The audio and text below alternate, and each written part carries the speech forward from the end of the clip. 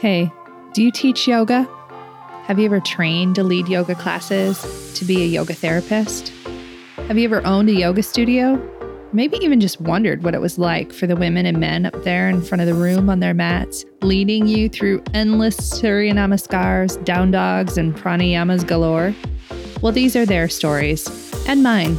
I'm Rebecca Sebastian, a 20-year yoga teacher, 10-year yoga therapist, yoga studio owner, and co-founder of a yoga-focused nonprofit. I've done a lot in the yoga world over the last 20 years, pretty much everything except had a water cooler. You know, a place to share stories, talk about struggles, successes, and find other people who do the same thing that I do. Welcome to Working in Yoga, a podcast and substitute water cooler for yoga folks to connect and build community, to share our unique profession, our challenges, and our journeys with the world.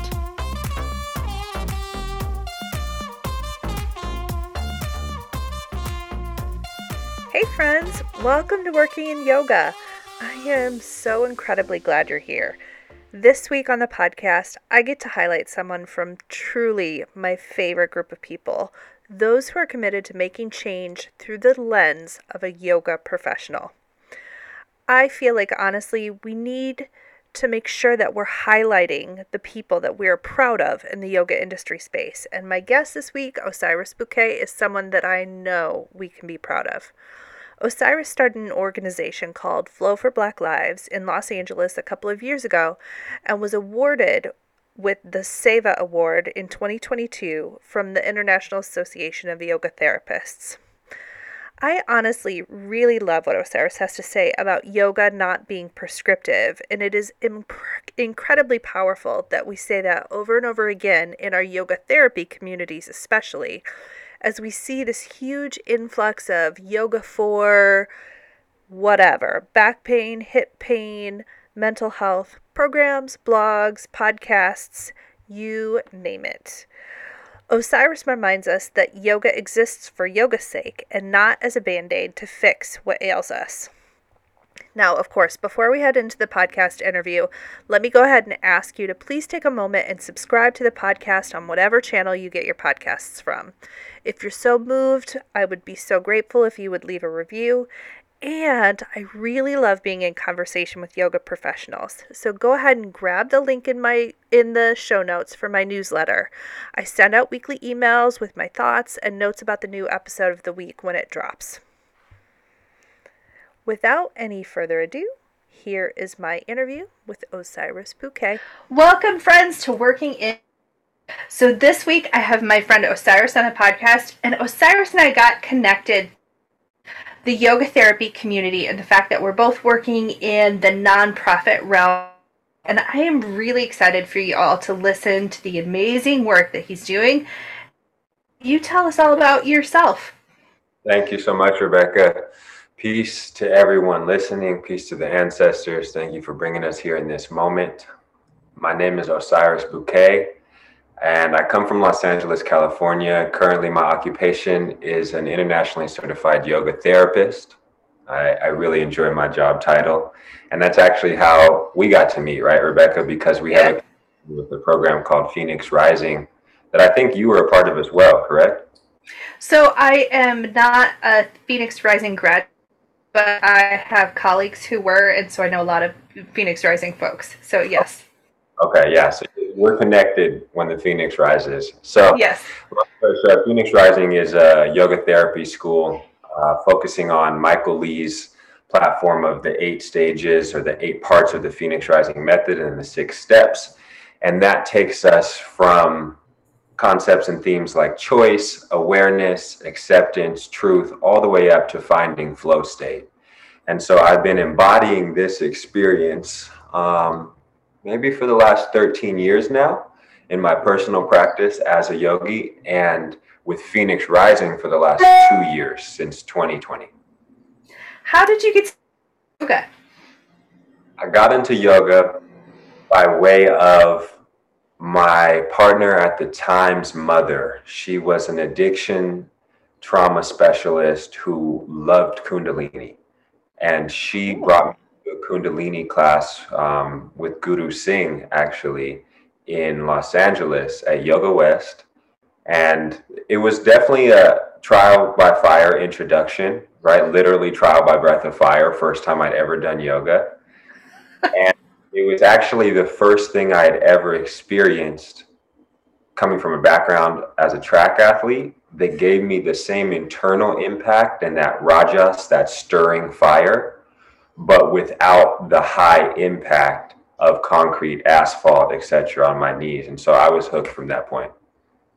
That's awesome. So then how did you slide into the yoga therapy stuff? So my godmother and my godsister are both yogis. And my godmother is from Hawaii. And that's she's part of the Parnell family from Boston, the Parnell Library and things like that. So they've always had access to different modalities of healing. And she's always supported my healing journey. And right when the pandemic started, she reached out to me and she suggested that I pick up something new during the pandemic. She almost had sort of a foresight on what was going to occur. And she's worked in the Phoenix Rising method as a recipient and a client for about a decade now. So she introduced me. She suggested I check out Phoenix Rising. I sent them an email, let them know that I had been teaching for a little bit, reaching out to the POC and Black communities. And they were really, really welcoming given the current political climate of 2020, right? Yeah. They were very online for me being a representative of the younger Black millennial male community. And they very quickly offered me a scholarship opportunity for the work that I was doing in the community. And so I just followed the breadcrumbs and said, okay, my godmother sent me here, my fairy godmother, right? Yeah. It hasn't turned to a pumpkin. It's past 12 o'clock. Let's get it going, right? Let's say yes, right? Go up and say yes and receive what's happening. And so I did just that. Oh, I love that story. I didn't know that before this podcast. I love that story because I often say there are a lot of us in this industry, like, I came here by accident. I came here by serendipity. I came here because of a suggestion of somebody else that I somehow got here and in fact said no myself a couple times. And I love this idea that you were just so welcoming to follow what you felt like was your path. I love that. Thank you. Thank you for asking. I appreciate it, Rebecca. Yeah, it's definitely been a journey, and I wouldn't have been here in this conversation with you had I not followed the journey. So yeah. So, okay, so you're a Phoenix Rising yoga therapist. How have you found the yoga therapy community in being a yoga therapist? Now, you're in LA, so tell us a little bit about what it is to be a yoga professional in LA, especially a yoga therapist. Dominant amount of the people whom I interact with are not aware or educated about what a yoga therapist is. Yes. That is a phenomenon that I hope to change. Because I consider it a phenomenon because of the circles that I'm in. Yeah. All the circles I'm in, we're aware of this not only cultural identity, but also career path, right? And I think there's something about being a yoga therapist that teeters the line between the two. Yes. Mm-hmm. And so I'm not really interacting with many other yoga therapists, especially because there's not very many 30-year-old Black male yoga therapists in the world. We ourselves, right? True story. Yeah.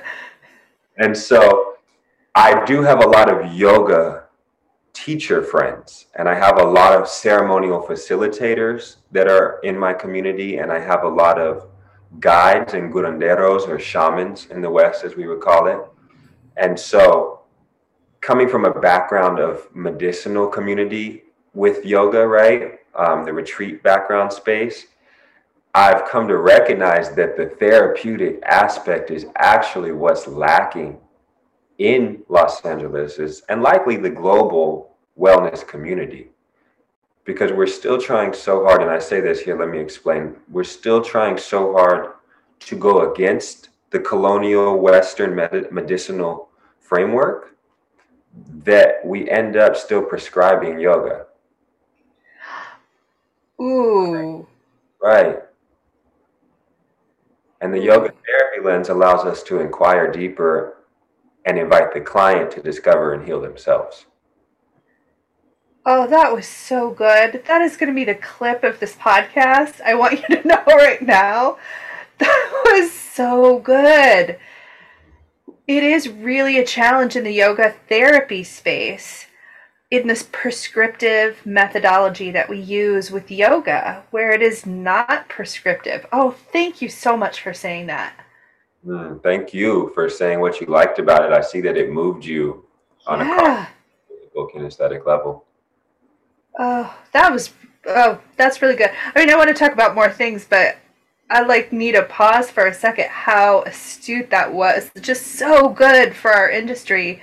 I hope folks out there listening really take in this idea that yoga is not prescriptive. And you're right, like us fighting that colonialist Western model has shifted us into a category that I also don't like. So thank you so much. You're very welcome. Thank you for pointing that out. I appreciate it.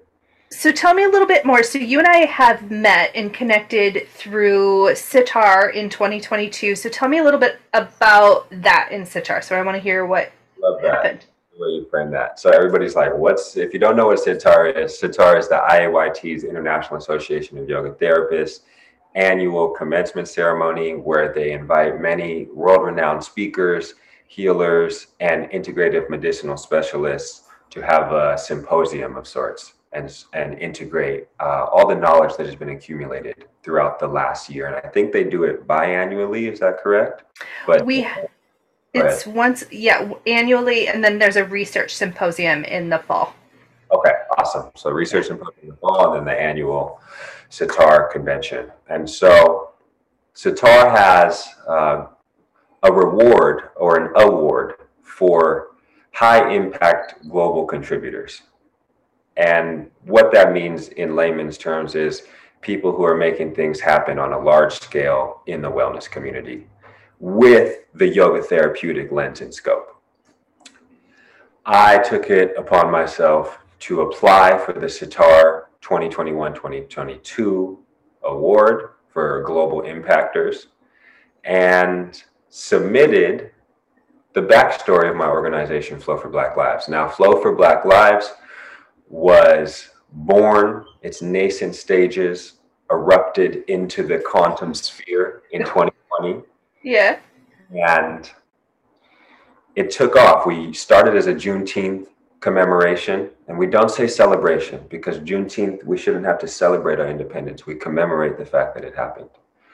And so it started off as a Juneteenth commemoration, and a lot of people came out. We got a lot of support from the Black community and from a lot of allies. And so I myself, with my good friends Michael Tong from the Culture LP in New York, and my sister Cynthia from the Woke Project, we decided to put something together regularly. So we started with a monthly offering, and we were bringing about 50 to 70 people per class, occupying outdoor spaces as a form of peaceful protest, getting people on their yoga mats, and really healing not only the land that we were working on, right? Because this land is not really revered the way it can be in North America still, but also healing our souls and our connection to being able to take up public space without marching, without protesting,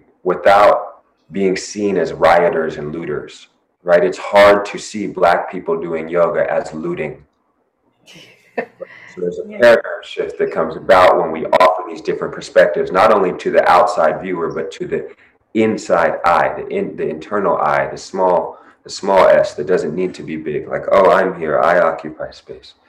And so we got Flow for Black Lives really, really bustling, and we got it going for the last 2 years. We offered over about 200, 300 classes in the last 2 years between online and in-person experiences.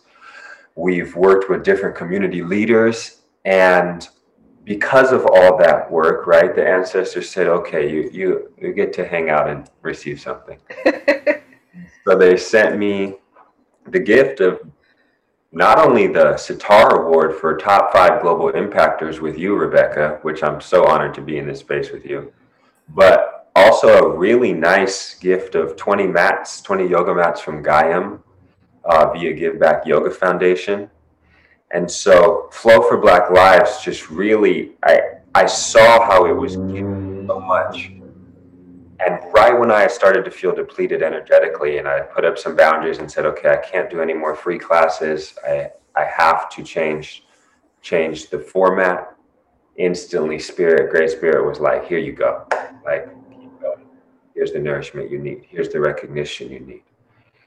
And so on a yoga level, and I'm going to break it down a little bit here because I'm going on a bit of a tangent, but I think it's very important. I heard a quote that said, it is just as egoic to act arrogant as it is to act overly humble.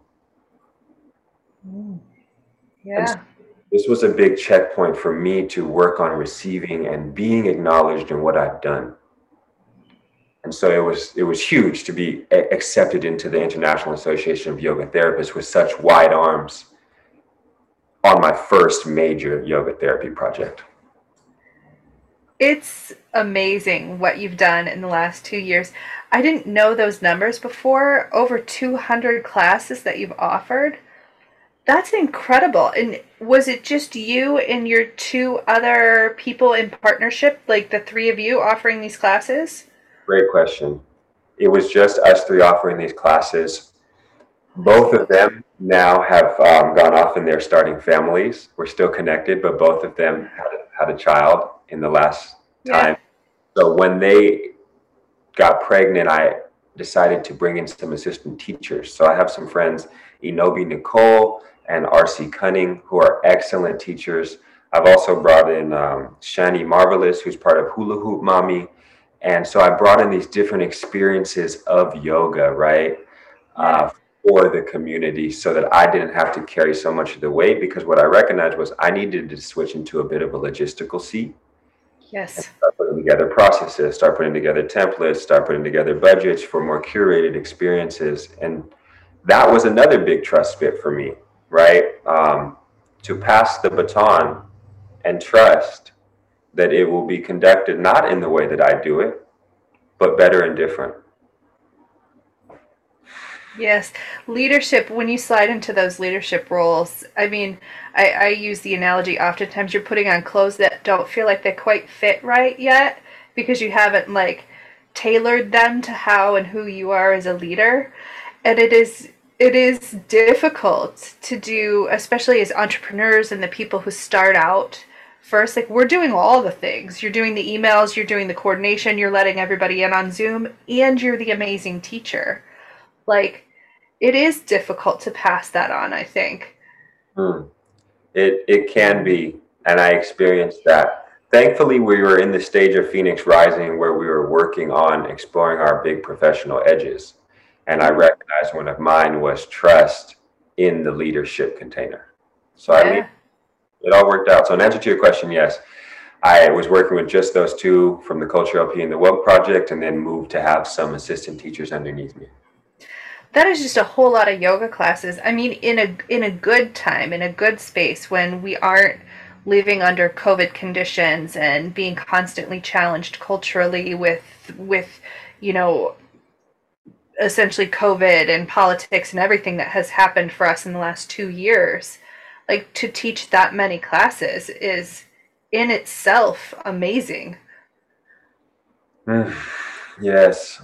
Luckily, I will tell you this, I had a practicum that I had to fulfill. So there's some incentive. Yeah.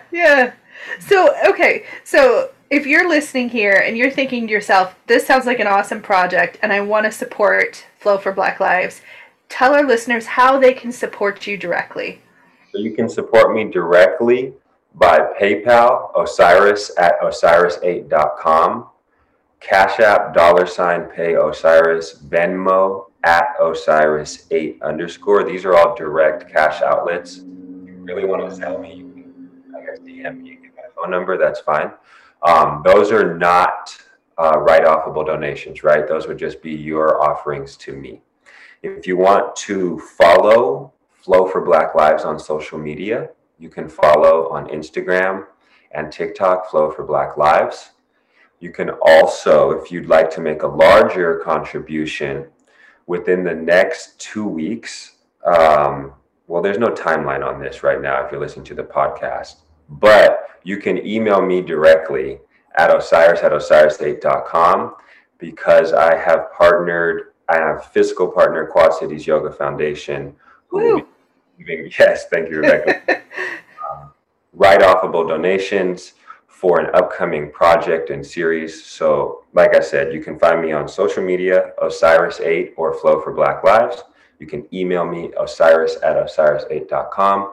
And then if you want to rewind and listen to the Cash App, PayPal, and Venmo options, those are available also. Okay. Where do you hope yoga and yoga therapy slides into in the next 3 to 5 years? I totally did not prep you for this question, but I am so interested in what your brain has come up with. Where do you think we're headed? I think we're headed to teaching elementary school students how to become more familiar with touch. And I think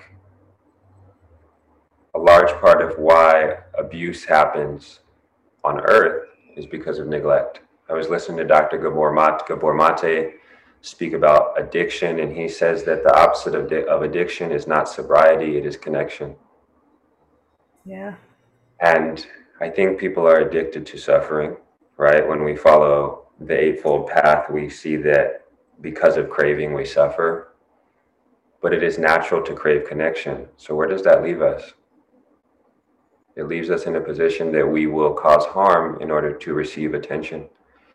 And there's the African proverb that says, the prince who does not feel the warmth of the village as a boy will return and burn it down to feel the heat. Yes. And we see it as true. We see it in children who act out. We see it in adults who act in. And I think that if we can start to normalize touch, therapeutic regulation, therapeutic alliance, and familiarity with collective accountability of emotional content within children, we can start to see a world that has the ability to say, hey, Rebecca, I think I'm having an edge right now. I don't really understand it. I don't need your feedback. Do you mind just guiding me through some breaths? If people are sovereign enough to regulate themselves, I think that yoga therapy, like we said, can become less of a practice and more of a culture.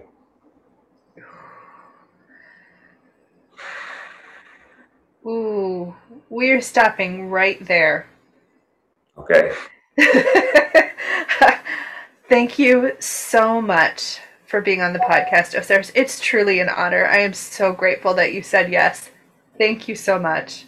Thank you, Rebecca. Thank you for having me. I appreciate it. And thank you to all you new followers for tapping in with me. I hope to work with you all in a private session soon. Make sure you check out Quad City Yoga's Foundation and Sunlight Yoga with Rebecca. I love you all. Thank you. Thanks so much, Osiris. There are a few key takeaways that I want to highlight here. One is that yoga is not prescriptive. We need to address this idea that is so pervasive in blogs, YouTube videos, podcasts, and on social media. This idea that yoga can be for something, like yoga for back pain or yoga for hip pain. Yoga isn't a pill and shouldn't be treated like one. As Osiris points out so readily, the idea comes from a Western colonial mindset. Yoga is a holistic practice and always has been, and treating it as a pill or prescription is reductionist. It limits us as professionals and is also disrespectful to the practice. Especially if you are practicing as a yoga therapist, I would encourage you to contact your favorite doctors and explain this to them right away. Also, some of the most quote-unquote yoga-like projects out there are coming from folks who are committed to making impacts in their local communities. You might not always know who they are, but they are out there taking up space, connecting and sharing with people, and working to make a difference. If you know of folks that are out there doing this sort of work, honestly, I would love to highlight them, so please slide me a DM or send me an email. And finally, if you are interested in supporting Osiris's work for Flow for Black Lives, a great way to do that is to go and study with him. He has a summertime project called Flow into Summer starting this May, and it all happens digitally.